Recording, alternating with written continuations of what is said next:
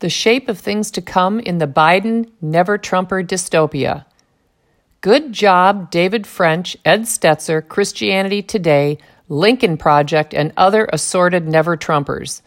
The senile, morally corrupt president-elect of the once great United States of America just nominated a delusional man with a cross-dressing fetish to be the Secretary of Health and Human Services. Now, decent people won't be able to teach their young children about our president's cabinet. With Dr. Richard Rachel Devine's appointment will come Big Brother's prohibition of misgendering Devine. In other words, Big Brother and his minions will command all Americans to missex the burly Dr. Devine. Not going to do it. Wouldn't be prudent. Oh, but that's not all. Biden has a plan to spread the leftist sexuality ideology within the United States and export it to infinity and beyond. Biden, the self-identifying Catholic, chooses to offend the God he claims to serve rather than the gods of homosexuality and transcultism that he actually serves. In terrifying rebellion against God, Biden calls theologically orthodox, biblical beliefs about homosexual acts hatred, specifically identifying Mike Pence's beliefs as such. Further, Biden says, quote, defeating those beliefs is an essential first step, end quote, in achieving the leftist goal of full societal approval of homosexuality, which he fallaciously calls equality. Biden has committed to passing the Equality Act, which has nothing to do with equality and everything to do with eradicating the First Amendment's protection of religious free exercise. Biden has said that through the Equality Act, he will force women's shelters to house biological men who pretend to be women. Those places where abused women and their children take refuge, often from abusive men, will, under Biden, house men. Biden has committed to reversing the ban on sexual passing in the military. In other words, female soldiers will be forced to bunk and shower with men who pretend to be women, and U.S. taxpayers will be forced to subsidize elective cosmetic procedures and ongoing cross-sex hormone doping for delusional soldiers. Biden has committed to forcing Christian adoption and foster care agencies to place children in the homes of homosexuals or lose access to all government funds.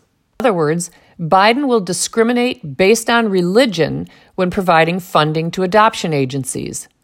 Biden has promised that on the first day in office, he will require all public schools to allow trans-identifying students to have full access to the restrooms, locker rooms, and sports of opposite-sex students. I'm sure that'll go over really well with Muslim parents. We can't forget that Biden has promised to restore funding to America's abattoirs, that is, slaughterhouses, Planned Parenthood. With Biden ensconced in the Oval Office, Christians from sea to shining sea will be forced to fund human slaughter. At least now that the uncouth boor Trump is gone, never-Trumpers will be able to sleep at night. And this is just the tip of the cold, dark iceberg Biden and never-Trumpers kept hidden during the campaign. Never-Trumpers, besotted with dreams of Downton Abbey's Lord Grantham, without this white-skinned biological sex or elitist title, of course, running for president, couldn't abide the coarse, abrasive, pugilistic Trump winning a second term, so they colluded with leftists to kneecap him. Never mind that Joe Biden is an inveterate liar and plagiarist. Never mind that he inappropriately touches women. Never mind that he's been accused by Jill Biden's first husband of having an affair with her when Joe's wife was still alive and Jill Biden was still married. Never mind that he was accused of digitally raping a staffer years ago. Never mind that there is good evidence that Joe and his corrupt son and brother colluded to line their pockets with the filthy lucre of America's chief enemy. Never mind that with a straight but slightly confused face, he lied during the election season, telling voters that he knew nothing about Hunter Biden's shady business dealings. To never-Trumpers, Biden's plans to destroy America are trivialities to be ignored. While facilitating the election of Joe Biden, a man who will enact policies that destroy the bodies, minds, and hearts of children, apparently has no bearing on our Christian witness, voting for Trump does. Or so goes the argument of Ed Stetzer, dean and professor at Wheaton College and contributing editor at Christianity Today. Stetzer thinks the dim view the world has of evangelicalism has everything to do with, quote, gullible, non-thinking, Trump-voting evangelicals. No mention of the hatred the world has for the Word of God when it comes to homosexuality and sexual passing. No mention of the unconscionable, cowardly silence of theologians and pastors who have said next to nothing as the world captured the hearts and minds of children in their own congregations, and whose silence contributed to the spread of evil so dark and ugly that many evangelicals, when faced with the choice between Hillary Clinton and Donald Trump, believed rightly that Trump was better. Trump offered hope to parents who didn't want their daughters sharing locker rooms with boys. He offered hope that Planned Parenthood would be defunded. He offered hope for a Supreme Court that would protect their religious liberty. And he fulfilled all their hopes. In Stetzer's myopic view, expressed in a USA Today editorial, devoid of nuance, quote, far too many evangelicals failed to live up to their promise of speaking truth to power, end quote. Perhaps, but there are hundreds of thousands of more evangelicals who voted for Trump than the well-known evangelicals who had access to Trump to speak truth to power. And Stetzer lumps them all together. What about the well-known evangelicals who've had opportunities for decades to speak truth to power about the poisonous, enslaving LGBTQ ideology and have said nothing to the powerful or publicly? How does Stetzer think the world, whose opinion he seems to care so much about, would think about evangelicalism if every well-known evangelical spoke truth to power publicly about the trans ideology and homosexuality? Has Stetzer considered that maybe evangelicals wouldn't have been so attracted to Trump's muscular rhetoric if evangelical leaders had not been speaking in such emasculated tones for so many years?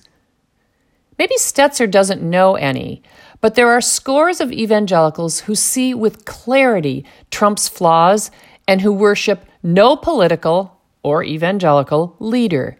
Those evangelicals were careful to distinguish between Trump the man and the policies of his administration. Given a choice between a corrupt man with terrible policies, that would be Biden, and a corrupt man with better policies, they chose the latter. The dark shape of things to come. The 1619 Project has changed the date of America's founding. All summer, Orwellian monsters, also known as Biden voters, rampaged through our streets, tearing down statues and demanding that buildings and streets be renamed and artwork replaced. Birth certificates are now legally falsified to indicate a biological male was identified at the time of his birth as female. Birth certificates will now identify a biological woman who was impregnated by a biological man and birthed a baby as the father. Within a nanosecond after the announcement by a Hollywood starlet at age 33 that she will henceforth pretend she's a man, the internet was scrubbed of any past references to her by female pronouns. Her history was erased. In the novel 1984, George Orwell wrote, quote, every record has been destroyed or falsified, every book has been rewritten, every picture has been repainted, every statue and street renamed, every date has been altered, and that process is continuing day by day and minute by minute. History has stopped. Nothing exists except an endless present in which the party is always right. End quote. As I wrote several weeks ago, leftists see Orwell's novel 1984 as a blueprint for progress. So tell me again, Mr. French, Mr. Stetzer, and Christianity Today, how exactly does facilitating the election of the patently corrupt Biden, who heartily endorses sexual perversion, religious persecution, human slaughter, and the erasure of history, enhance the witness of theologically orthodox Christians?